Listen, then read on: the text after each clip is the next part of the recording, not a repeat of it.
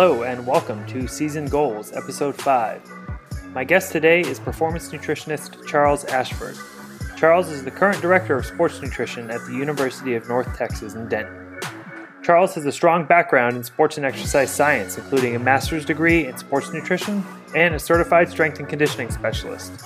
In addition to his full-time work at North Texas, he is also currently taking on PhD research in American football through the University of Huddersfield in the UK. In this episode, I talked to Charles about his role at North Texas, his PhD research and how it applies to his daily practice with the American football team. We also discussed nutrition tips for building muscle, nutrition demands for softball, team travel, and more. I hope you enjoy. Charles, thanks for being here, man. Thanks for coming on. Yeah, appreciate you having me on. I really enjoyed the episodes I've listened to so far, so hopefully I can give the listener something of value today. Yeah, absolutely. I mean, you were definitely one of those first people in my head of someone who I wanted to talk to because I think you bring a wealth of experience, not only in a performance sense, but also in terms of, I think, where we're kind of targeting this info for, and that's, working at the collegiate level. So I'm really excited to dive in and talk to you today. Yeah, fantastic. I'm looking forward to it. Cool. So, I mentioned in the intro here that you're at North Texas University, but kind of tell us a little bit about what you're up to at North Texas. How many teams do you guys have, and what does a day-to-day look like for you as a director of sports nutrition over there? Yeah, absolutely. So entering my fourth year now, leading the sports nutrition program at UNT. Kind of prior to this, there was no sports nutrition position in place. So it was a fantastic opportunity to kind of come in, with a blank script, honestly, and really be able to take it in the direction we wanted. We have 12 collegiate competitive teams. So we have about 350 student athletes under our care and provision. And honestly, we've been growing just every day. And, unfortunately, at the time we're recording this, we pumped the brakes a little bit, but we're one of few schools in that kind of group of 5 conference to have more than 2 full-time sports nutrition staff members, which has been a huge plus for us. And I get to work with 2 fantastic sport dietitians, every single day. So, our staff has grown to 3, which is hugely important. Obviously, there's still only 3 of us for 350 athletes, but it makes it a little bit more manageable than those first 18 months where it was just me. And, I think that's a testament to our university, and they're really heavily invested in that student athlete health and welfare piece. I feel like it's not just a box checking exercise here. They really want to get the most out of our abilities and our knowledge and apply that to the athletes, which is great. Yeah, cool. And then in terms of the day-to-day, you notice that there's really no one day that looks the same working in collegiate athletics, and depending on the year, that can vary massively. Typically arrive to the office sometimes as early as 5 a.m. Sometimes I'll get to sleep in and come in about 7 or 8. And, beyond kind of getting up and going for the day, making sure checking in with strength and conditioning staff, sports medicine staff, get to work with some phenomenal guys there who, again, as a kind of multifaceted performance team, we're all pulling in the same direction, which is, hugely important. And then just trying to show face, be around the facilities, checking in the dining facilities, the weight room, working on whatever ongoing project I'm working on, getting in and around practices, meal periods, checking in with athletes, consultations, more scheduled work in the afternoon. It's a phenomenal job, honestly. There's a lot of freedom. And really just trying to be around those athletes, coaches, and staff members as much as I can to be effective. And obviously, once we get in season, things look a little more hectic, a little more planning, a lot of ordering and meals, a lot of making shakes, a lot of taking of inventory. But again, it's part of it, and maybe something people don't realize until they get into it. But yeah, if you manage your time well, it's thoroughly enjoyable. So yeah, that's pretty much a day to day there. Yeah, so sounds like not a lot of time sitting down at a desk, huh? No, not at all. I mean, you have days where it's 3, 4 p.m. and you haven't even open the PC yet. And, you're greeted by reams of emails. But again, just try and manage your time best you can. But I think that's a really important point for any, practitioners that are looking at this. Don't get boxed into the office. Get out there and be around your athletes, and the collegiate level, these guys have incredibly busy schedules. Them coming to find you in your office is not particularly likely. So, get out there and get around them and, be accessible. Yeah, absolutely. So I want to hear a little bit more about your PhD too, because I know that's something that you've recently started, and you're looking at American football, which is a big sport for you guys at North Texas. But I'm curious about, what are you looking at specifically? But then I'm also curious, how does a guy from England actually get involved with American football? How does that even happen then? Yeah, I'm not quite sure about that one.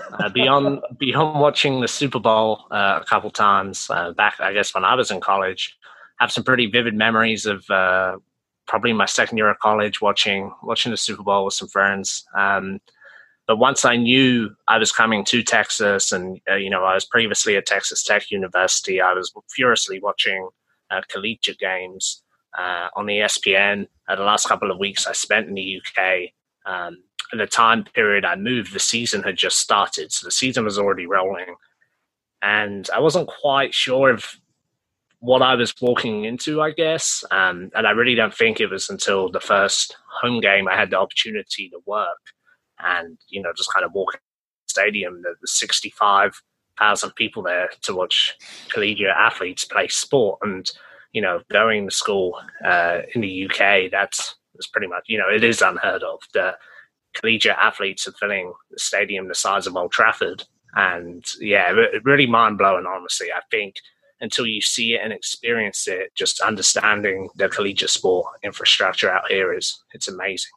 But then shifting gears to the research, given the size, the wealth, and the resources within the sport, there's next to no nutrition research in American football. Honestly, across American team sports in general, that applied nutrition research is very limited when you compare, to the work that has come out of places like UK and Australia and rugby, soccer, American football. So honestly, why not American football? Someone has got to get in there and try and open this up, because there's a number of fantastic practitioners working within these teams. I'm sure we all want answers to these questions. So yeah, that's really kind of what we're hoping to start with the PhD project. Obviously, access at the collegiate level is a little bit easier than the professional level. A lot of professional teams out here have collective bargaining agreements, so kind of enforcing research can be very difficult. And I think a big thing we're hoping to do with this project is really try best we can to quantify the energy demands of American football. What does the demands of a full training camp look like? How does a practice week differ to the demands of the game? Are these expenditures really as high as maybe what we think? Obviously, we have big bodies, we have big players. Calorie needs are high on that end, but when you compare, like the GPS data from games to that of rugby, soccer, and Australian football, I don't think the demands are perhaps maybe as high in that aspect than we think. So really trying to pinpoint down, what the demands are, so us as practitioners have better information, to take to our athletes. And, we can make some pretty good informed judgments, based on the physiology of the sport and, the needs on that end. But, I think that research could be of huge value. And our first study, honestly, is going to be pretty simple. We're going to take a look at just nutrition knowledge of Division I collegiate athletes. We're hoping to get a really robust pool of data there. And I think, again, as practitioners, we've spent a lot of time focusing on educational interventions. And, I include myself in this. And then we have a hard time on maybe understanding why, the athletes aren't putting this into practice, especially given some of the resources these athletes have, the top tiers of college football.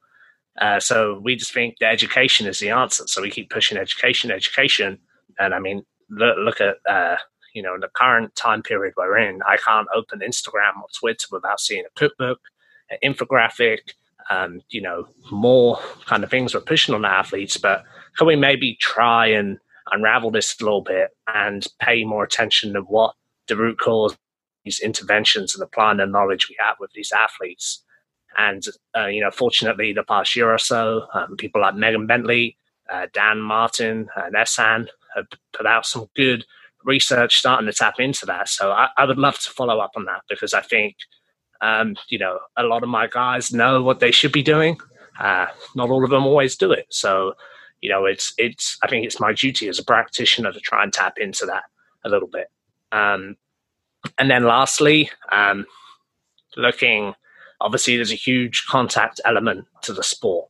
And to bring up Ehsan again, and some of James Hudson's work, we know that there's an increase in energy expenditure with contact in the rugbies. But what does this look like in American football? You think of linemen pretty much taking contact on every single play.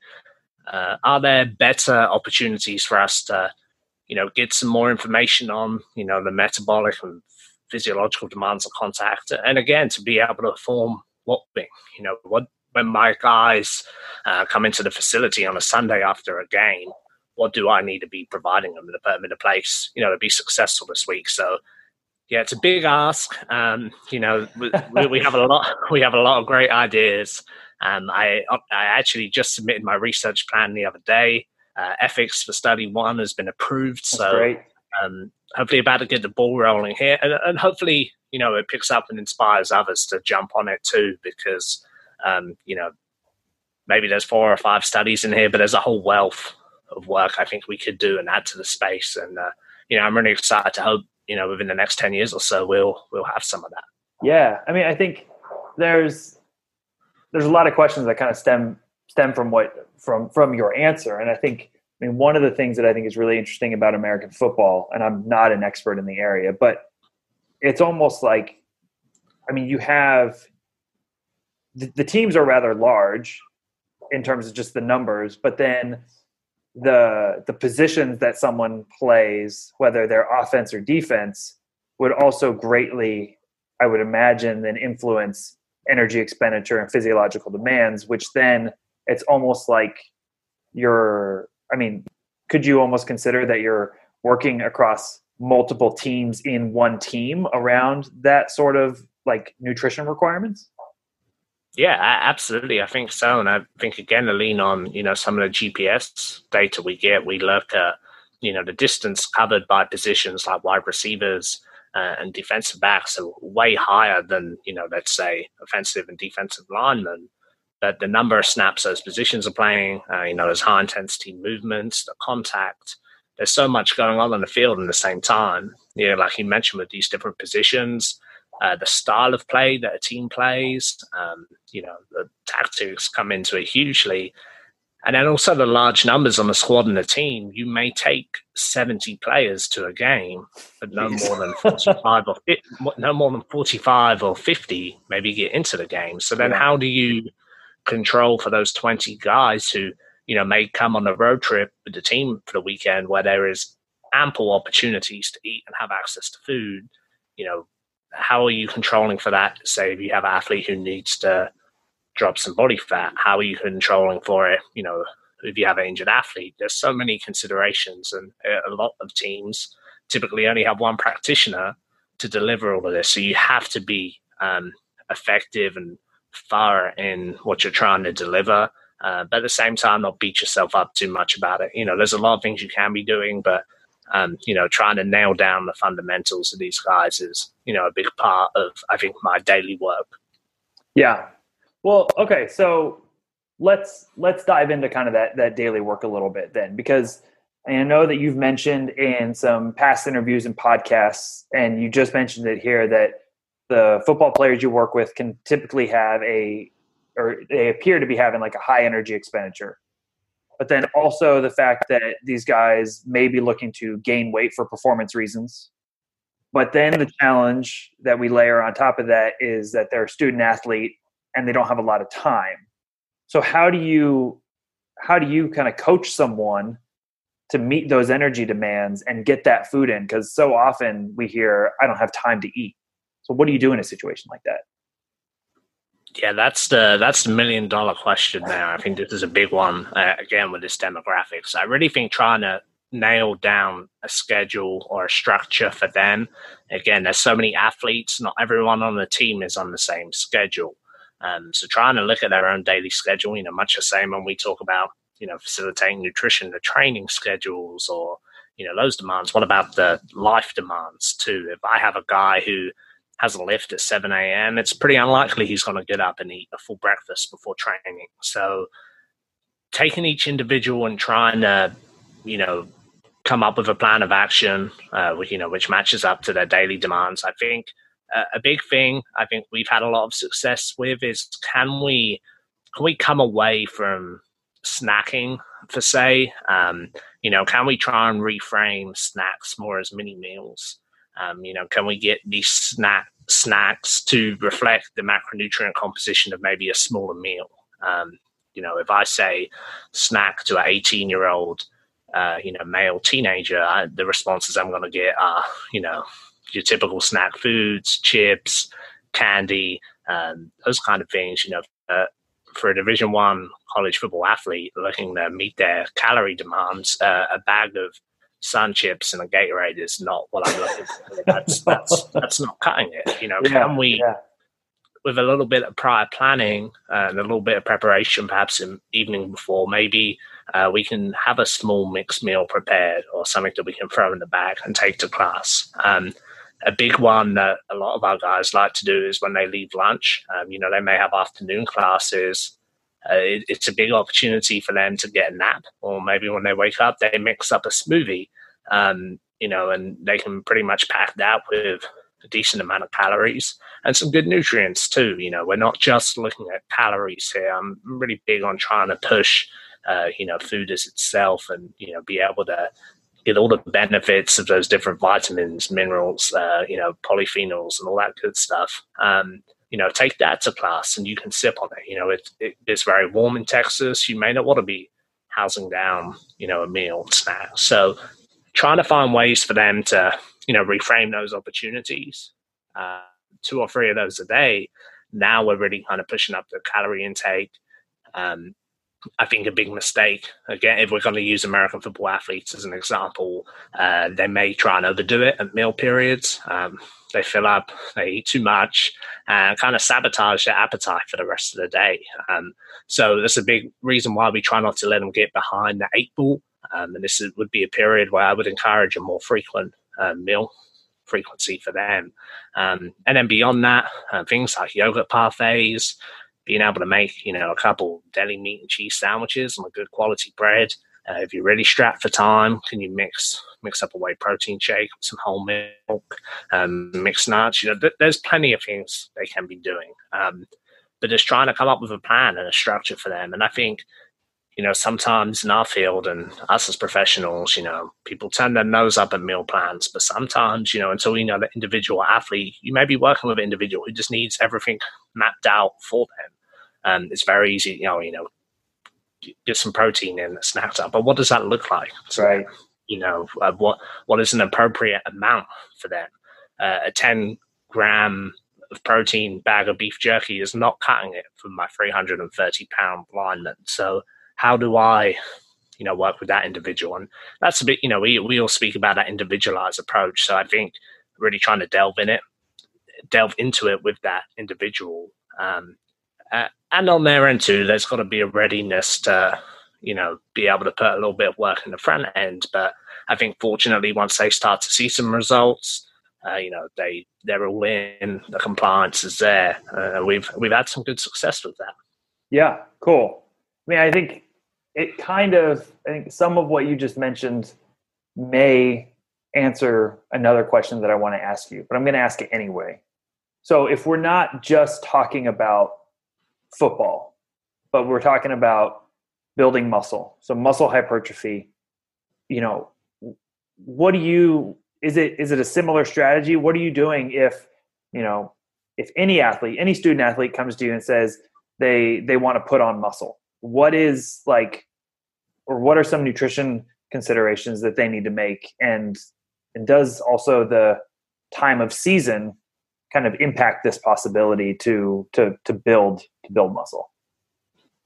Yeah, that's a great question. And I think the number one thing to remind these athletes that, again, James Morhen did some great work in rugby league, academy athletes, highlighting it takes time to add quality mass. I think sometimes we get these 17, 18-year-old athletes on campus and they're expected to transform into NFL bodies after their first off season. And it doesn't work like that. If we want to add quality mass, performance enhancing weight to these athletes, that, adding a load of food into their daily life and schedule and adding a load of unnecessary fat mass is not going to be helping them from a performance standpoint. And in the long run too, we only have them for 4 years, and this is you could do a whole podcast on this, but maybe we'll leave that for another time. So I think one is just trying to reframe our expectations, and we're heavily going to target that off-season period. It is still possible in season, but typically there's a reduced training volume. And obviously we need the resistance training piece here where, off season is such a huge part of collegiate sports. So, but again, if you're a guy who's not playing or redshirting for your first season, those first couple of years are hugely important. So when these guys get onto campus, we're really trying to capture that group to make the most of that time period. So when their time comes, they have physically developed and can go out there and perform. Yeah. Yeah, I think that is, I'm sorry to interrupt, but I think that is interesting to think about the transformation that maybe happens from a first-year athlete to a third-year athlete, right? And we can't expect that first-year athlete to come in and then all of a sudden just be up to the same expectation as that fourth year. Yeah, absolutely. And I'll give an example here. Our recently graduated senior quarterback, his very first season, he played at 158 pounds. Okay. His final season just gone, he played at 195 pounds, and he's maybe 10% body fat. So again, it can be done. There was some frustration along the way that maybe, everyone was hoping it would come a little bit quicker, but it takes time. On a 5'10", 5'11" frame, it takes time to add quality mass. So I think one, reframing those expectations, and two, it's highly individual. Some of these athletes have had exposure to a strength and conditioning program prior to college, especially here in Texas. A lot of high schools hire, a qualified strength and conditioning coach. Some of the guys stepped on the campus and they've never been in a weight room before. So again, highly individual from that sense. But when we look at the nutrition, kind of leaning on the previous answer, I think meal frequency is a big one. I'm not expecting athletes to count calories, but I think if we're aligning the meal frequency to, 5 to 6 feeds a day, we're definitely going to be getting close to where we are. And I think this is important, again, for supporting performance, especially in the off season. There's some pretty good research out there showing improved kind of volumes in the weight room, additional repetitions. It may only be a few reps, but what does that look like over an 8-week off season when you lift 5 times a week? So again, the small things that we can kind of drip feed into these athletes. I mentioned the schedules. I've seen athletes roll out of bed, run into a locker room in their PJs and head up to the weight room, knowing well they haven't had anything to eat.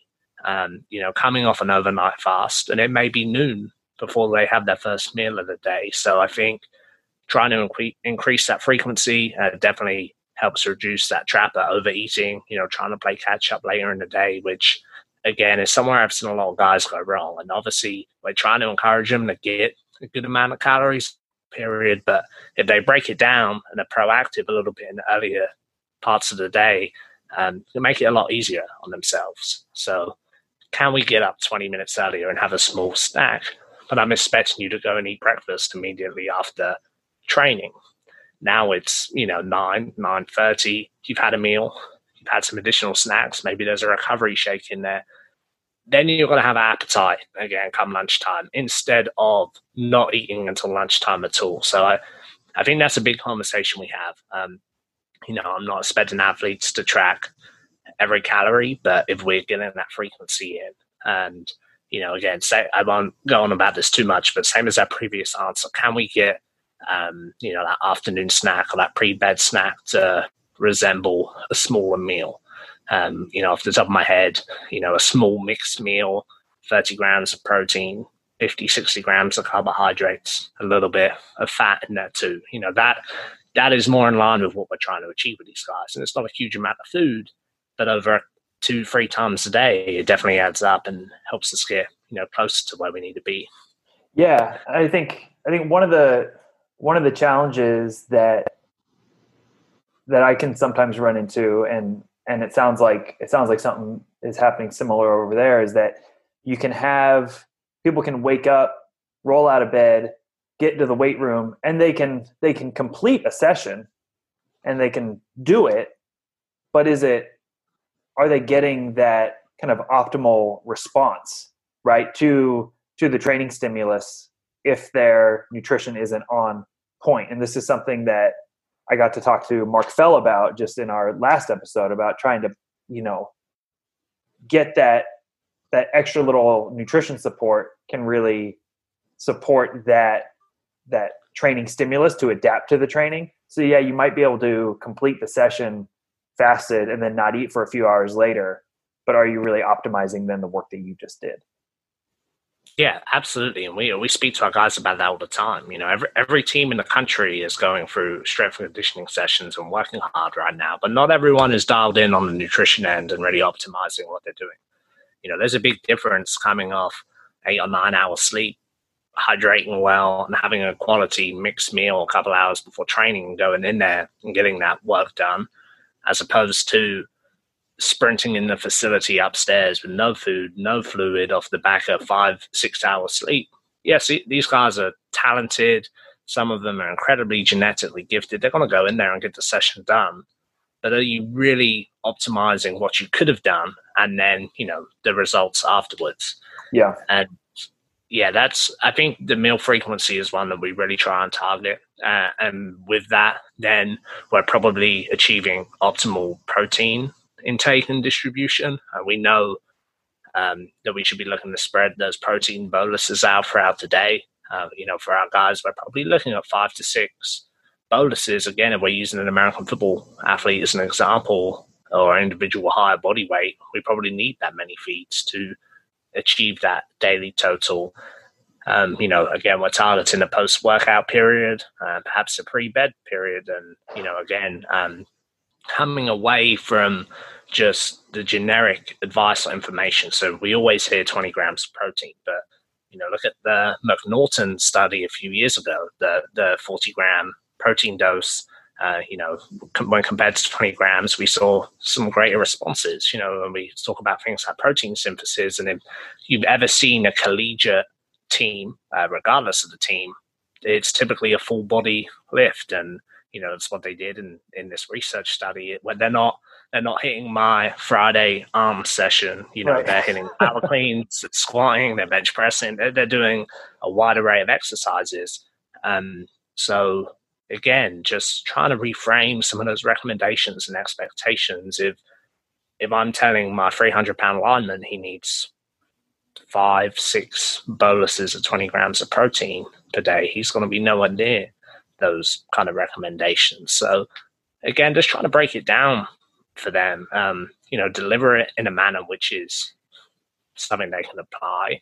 And again, most athletes, again, this is something I think I've experienced in my time in the US, that they like to eat protein containing foods. Again, I'm going to keep leaning on American football as my example here, but if I tell an athlete they only need 3 ounces of meat in the meal, they're going to look at me sideways and keep adding it, So again, we just trying to perhaps do things a little bit differently. And it's nothing groundbreaking, but just trying to deliver it to the athlete. And one more I want to add, again, while we're on this example, is I think typically a desire to gain weight or muscle mass among collegiate athletes is followed by what supplements should I take, or what supplements can I take, what do you recommend? And obviously we're pushing a food first approach. I would hope my answers before this, were very trying to centered around good quality nutrition and food. But at the same time, it's a low hanging fruit for me to give them, direct them towards something. Obviously, we know NCAA, we can't give them a whole lot. Right. When we talk about a supplement like creatine monohydrate, very robust safety profile, huge amount of evidence and research to show its benefits. Instead of me just telling them no, or you don't need supplements and them going out to look for something on their own, why don't I steer them in the direction of a good quality third-party tested creatine? And they probably are down the line going to see some benefits, especially when we talk about resistance training and that desire to add lean body mass. And also from a compliance standpoint, this was something I was thinking about the other day. That initial period of starting supplementation and maybe that small 2 to 3 pound spike in weight, that can be very motivating for an athlete who has been struggling to gain weight. Yes, it may not be lean body mass, but I don't have to be the one to tell them that, and that keeps the ball rolling. And now we can get more compliant in other areas. If I give them that, then they may be more likely to follow another piece of advice. And we just are able to layer that on. So that's a really important one. And again, probably more practitioners on this. If it's safe, if it's third party tested and it's not causing much harm, then you saying no or taking that away from an athlete can really negatively impact all the other work you're trying to do. So, and again, from a cost standpoint, I think Now Foods make an informed sport tested creatine. I think it's $15 on Amazon for over 200 servings. For barely 7 cents a serving. We're getting another layer into this whole picture. So yeah, just that's one, I guess, maybe for the athlete and practitioner there. Yeah, I mean, I think that's like, as soon as you mentioned creatine, I was thinking, well, one of the best things about that one, again, making sure that it's third party tested, safe, is that it's affordable too. And that's another thing that we also want to think about when you're recommending an athlete to eat over 3,000 calories a day. Do they have the resources to actually make that happen? And that's a really, I think, important consideration that is sometimes overlooked, that around that, like food availability and the resources to afford, whether it's supplements or enough food. But the nice thing about creatine is that, like you said, it's really affordable. Absolutely. And you can probably put whey protein in that same category. Again, most of these American football athletes are having intakes, or would hope to have intakes in excess of 200 grams of protein a day. It's pretty unrealistic to expect a collegiate athlete to go out and purchase high quality leucine rich animal products to fill all of that need. So something that we do, we have a good third party tested whey protein available. Everyone has their own shakers that were issued to them. Take care of it and fill it up. You can come and get a couple scoops of whey protein every day. And then maybe now we've provided you that afternoon protein bolus for your smoothie or your pre-bed shake. And we've saved you, we've kept some money in your pocket.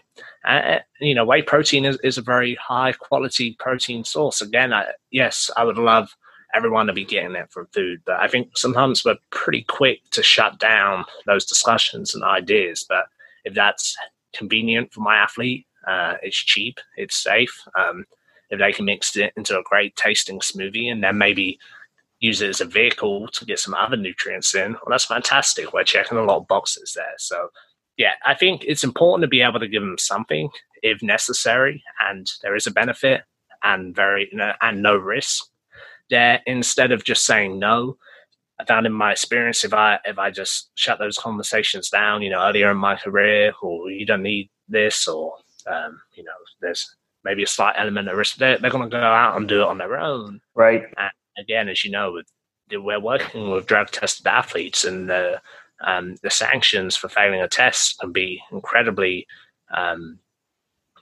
detrimental to an athlete. We're not just talking about a sports career here.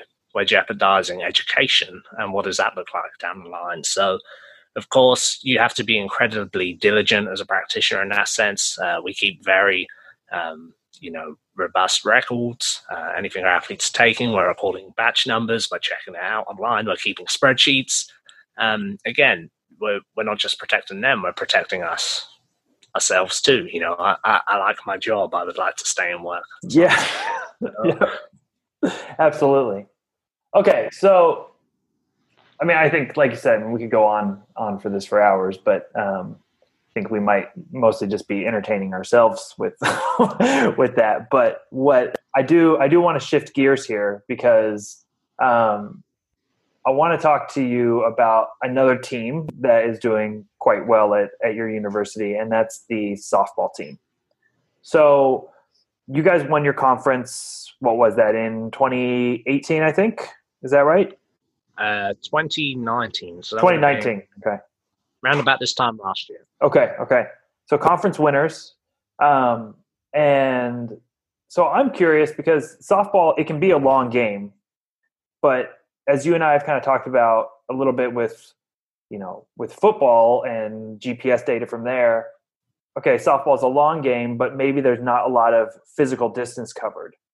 So what can you tell us about your experience working with softball, the energy demands, and then nutrition recommendations, whether that might be from like a pregame meal or then also like in-game fueling, or is in-game fueling even a necessity at all? Yeah, and then again, this is a great question because these demands are relatively unknown, and much the same again for the male counterpart of baseball. Right. Again, and the resources, at a professional level. Yes, there is a demand, and athletes need to rely on their ability to be explosive. And when we look at actions such as pitching, hitting, sprinting between the bases and the outfield throwing, they're all explosive movements. But when we look in terms of total work and distances, again, especially at some of these practice sessions, if you've ever gone to watch a softball batting practice, you have maybe 5 or 6 of the girls. They take 10 hits each and they rotate out, and there's not a particular huge amount of work done in the total session. So when we talk pre-game meals, and this is something that just changed recently, at least in our conference, where the girls are now playing a game on Friday, Saturday, and Sunday, where they used to have a double header in most of those games. So, in terms of daily demands, if the girls are typically getting a good quality meal and a breakfast, this might look like an omelet with maybe some wheat toast or some oatmeal, perhaps some Greek yogurt and some fresh fruit, for example. Don't forget the coffee. Those softball girls love their coffee. And then typically then they're heading to the field or the stadium to begin those preparations. And we would typically order in, maybe a sub sandwich. So we're getting a dose of protein, a fairly decent amount of carbohydrates. And this also gives the athlete a little bit more freedom as to, how close they would like to eat it to the game. If they don't want to eat it all prior to the game, again, those individual differences vary a lot. So now we're heading into a game and these athletes have had 2 meals already. I don't think there needs to be a huge emphasis on the in-game fueling. And typically in softball, there can be a lot of candy down there, a lot of fruit snacks, a lot of chips and things. We try to educate our girls. They have a phenomenal strength and conditioning coach who is probably a bigger seller in nutrition than I am myself. Fantastic job. Travels with the team and reminding them of these messages, and to a point where they took pride in it. So now maybe we have some fresh fruit in there. Some mixed nuts, some good quality protein bars for those who do want something or need something extra additional. Depending on the weather, again, we are in Texas and in the South, we play in some pretty warm and humid environments. I would argue that hydration status is probably a more important thing when we're going into these games. There's a pretty big cognitive element, tactical element to the game. So making sure the girls are well hydrated. Do we need a lot of simple sugars from sports drinks and stuff during a game? I would argue probably not. Now in those scenarios, and maybe they're playing a couple times a day, or if a game goes to extra innings, maybe. But honestly, where they're trying to replicate things that we would hope the girls were doing day to day. They're just general good quality nutrition habits. Again, similar to football, the team may take the whole squad to a game, but not everyone is playing over the course of the weekend. So having a lot of access to food and meals and snacks, maybe when you're not playing or don't have the demands of the girls who are playing, how is that then impacting, things like body composition or, their goals and expectations of where they would like these girls to be, if they're typically not playing, it's because they're being developed for the following year. So I think we're having a more emphasis on this, getting things right on the day-to-day, and I don't think game day for this group should really look any different to what we expect day-to-day. Yeah, I mean, I guess, yeah, I think you're right. And the thing that popped into my head immediately was, well, we just want to make sure that they're nutritionally prepared with breakfast and maybe some type of pregame meal. But then I immediately catch myself thinking, well, that's what we want every day, right? Of someone to be prepared, whether that's from a training standpoint or a competition standpoint. So I think you make a really good point that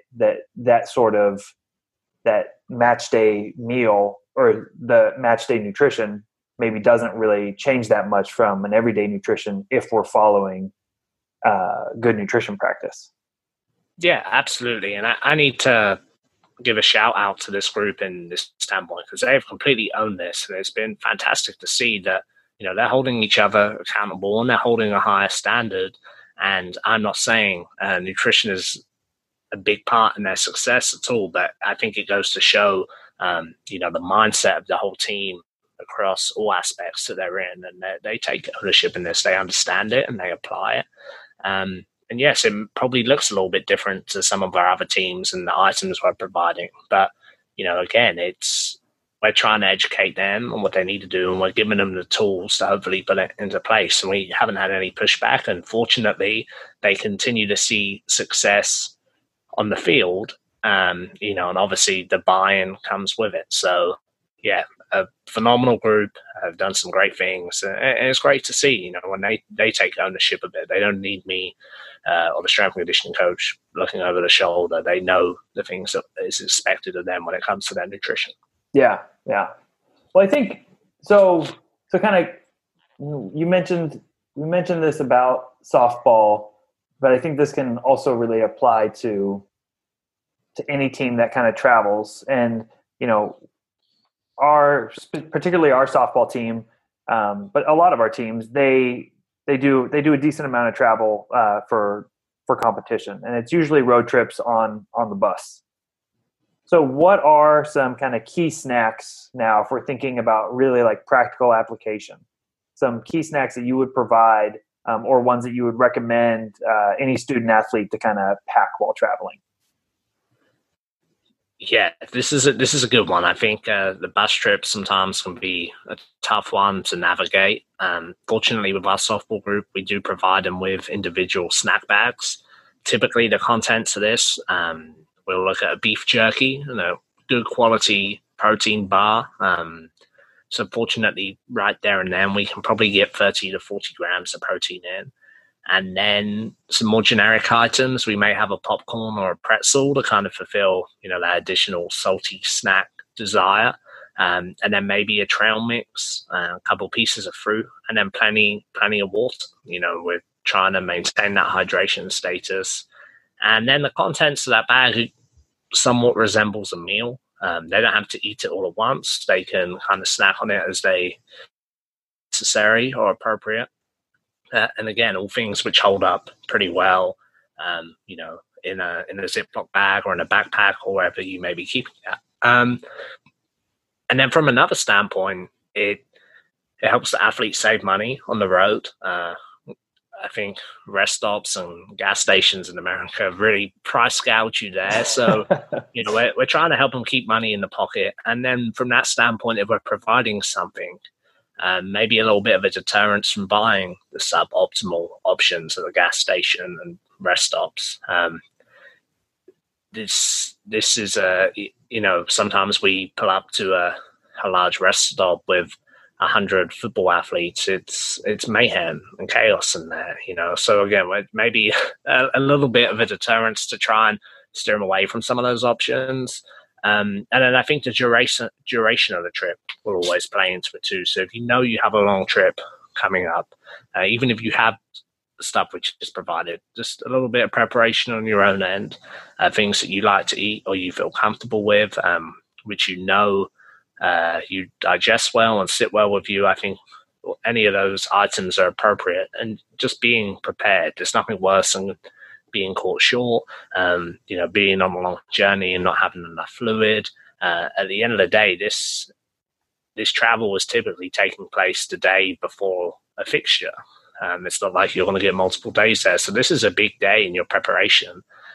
So making sure you don't get caught short and have those items that you need.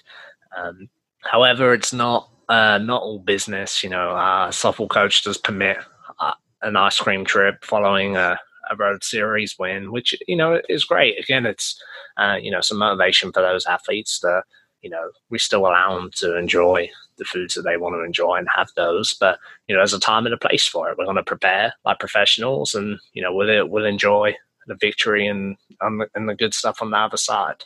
Yeah. Yeah. And I think, one of the things that you just mentioned, which I think is very interesting about the collegiate environment, is that you don't have a lot of time due to, school schedules and education requirements, is that you're not taking a bus or a plane, 3-4 days before a game, right? You are showing up the day before. Or if you're lucky, maybe you have like a day, maybe. And so it is that you go at the same time as you're traveling and having the challenges of traveling and maybe the stress of traveling, you're also trying to prepare nutritionally for a next day's match. Yeah, absolutely. So then I would backtrack a little bit and pay attention to the times you are leaving. Make sure you have a good quality meal, the hour before you depart. Perhaps you are leaving mid-afternoon and there's going to be an evening meal on the other end too. So then maybe we don't have to put as much emphasis on the travel period. So I think just paying attention to your schedule and your day, again, as I hope all my athletes have got that meal frequency dialed in, and there shouldn't be too much of an issue. But a little bit of preparation doesn't take much. Paying attention to the schedule can really go a long way, and making sure you've had a meal that you enjoy and a good quality mixed meal before you get on the bus, and I think you'll kind of eliminate a lot of the problems that may arise from that piece. Yeah. Well, Charles, I got one more question for you, and we're in Southern California, which it can get quite hot. It doesn't get as hot as Texas, but we've also traveled sometimes to Vegas, and outside of whether, let's just talk about any sport here, not just softball now, but I can't talk to someone who's working in Texas without talking about managing heat. So for those outdoor sports that you work with, what are some tips for athletes out there that are on the field or the track around hydration and cooling in a hot environment? Yeah, great question. It's already warming up pretty good down here this week. And I just think from a practitioner standpoint, this is one of my non-negotiables with athletes, especially being in Texas. I just think being well hydrated and water itself is so underrated. I think it was a 2009 study in a pretty large number of collegiate NCAA athletes. I think 53% training or competition in a dehydrated state. So again, just a lot of these athletes don't know what it feels like to compete and train, fully hydrated, well rested, well fed. So it's a big non-negotiable for me. I think we would always encourage athletes to begin sipping fluids immediately upon waking. On their way into the facility, making sure you have a refillable vessel that you can sip on the way in, refill as soon as you come through the door. Any college campus I've ever been on in the US, there are ample places to refill, a water bottle or, whatever you're carrying your fluid in. And taking that into meetings, taking it to class. It sounds very easy to do, and it is incredibly easy to do, but there's still so many athletes that don't do it. We can educate about ounces, everything all day long, but again, just having a good refillable vessel, keeping it clean, having it with you, I think is a big one. Beyond that, I think as an athlete or individual, paying attention to how much you sweat and how much fluid you lose during training can tell a lot to you, and whether you're working with an individual to work this out or doing it yourself, weighing in prior to training, weighing out afterwards, trying to inform, how much weight do you typically lose in a practice session. We know that your schedule is pretty similar throughout most weeks, so you can start to kind of gauge that. Maybe you can keep some notes on how much fluid you are losing to try and help inform, your own habits and practices.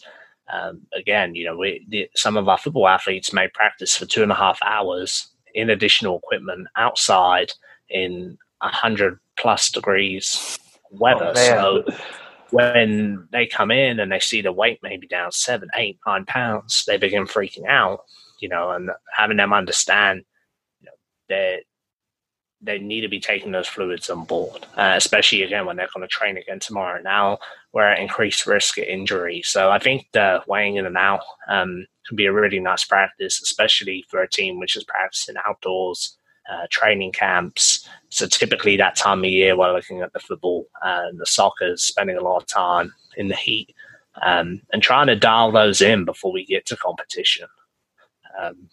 Just learning your own body a little bit. This is something which is highly individual.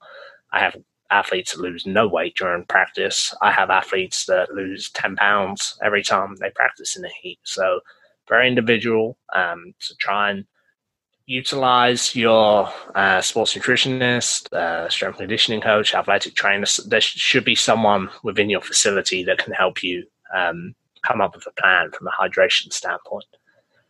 Beyond just hydration, fortunately, coaches will allow those hydration breaks during practices. Some sports, there's more opportunities to get fluids in than others, but make sure that when you do have those breaks, you have access to fluid, or you have taken fluids of your own to be able to access during those rest periods.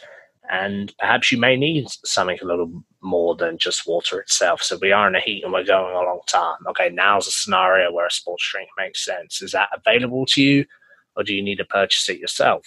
Perhaps you can even make it yourself if you want to save some money. A quick Google search will show you 100 different sports drink recipes. And, just again, it's a little bit of preparation on that end and can have a big impact, and just trying to form good habits with these individuals.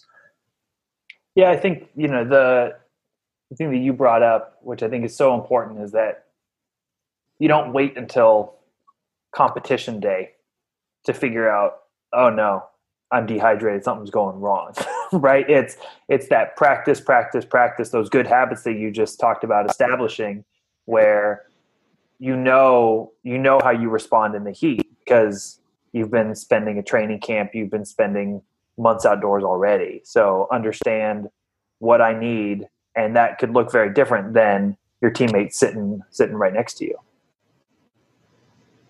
Yeah, absolutely. And I think especially during these training camp scenarios, as an example, you're spending so much time within the facility, meetings, practicing, trying to perfect your craft as a sport.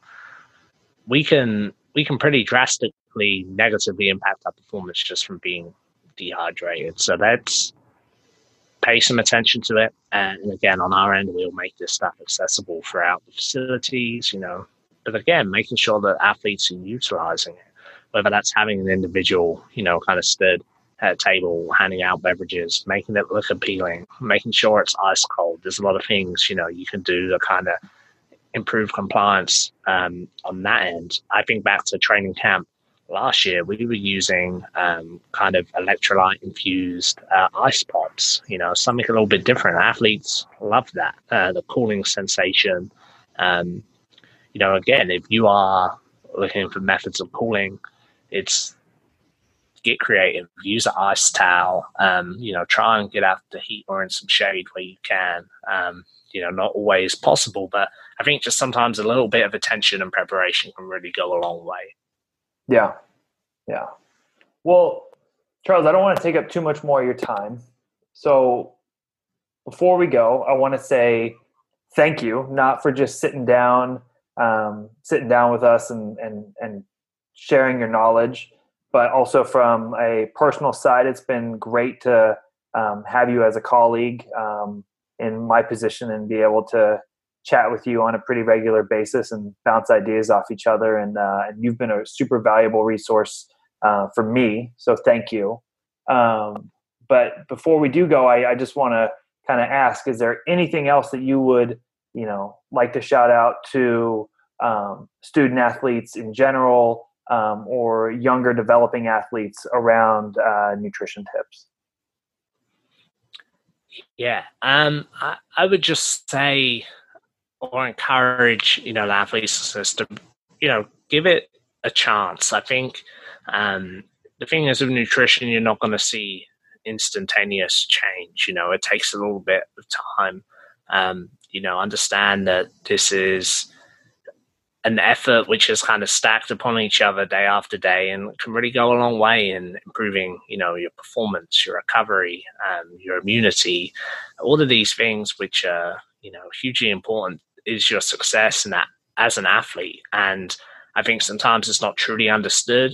Yes, student athletes may be young, and for the most part, a lot of them can get away with maybe suboptimal practices, but until you understand how it really feels to, train and compete at a high level when you are taking care of this stuff day in, day out, I think sometimes they're leaving percentage points on the table, which they haven't really unlocked their true potential yet. So, just give it a chance. There's enough great professionals out here in the US.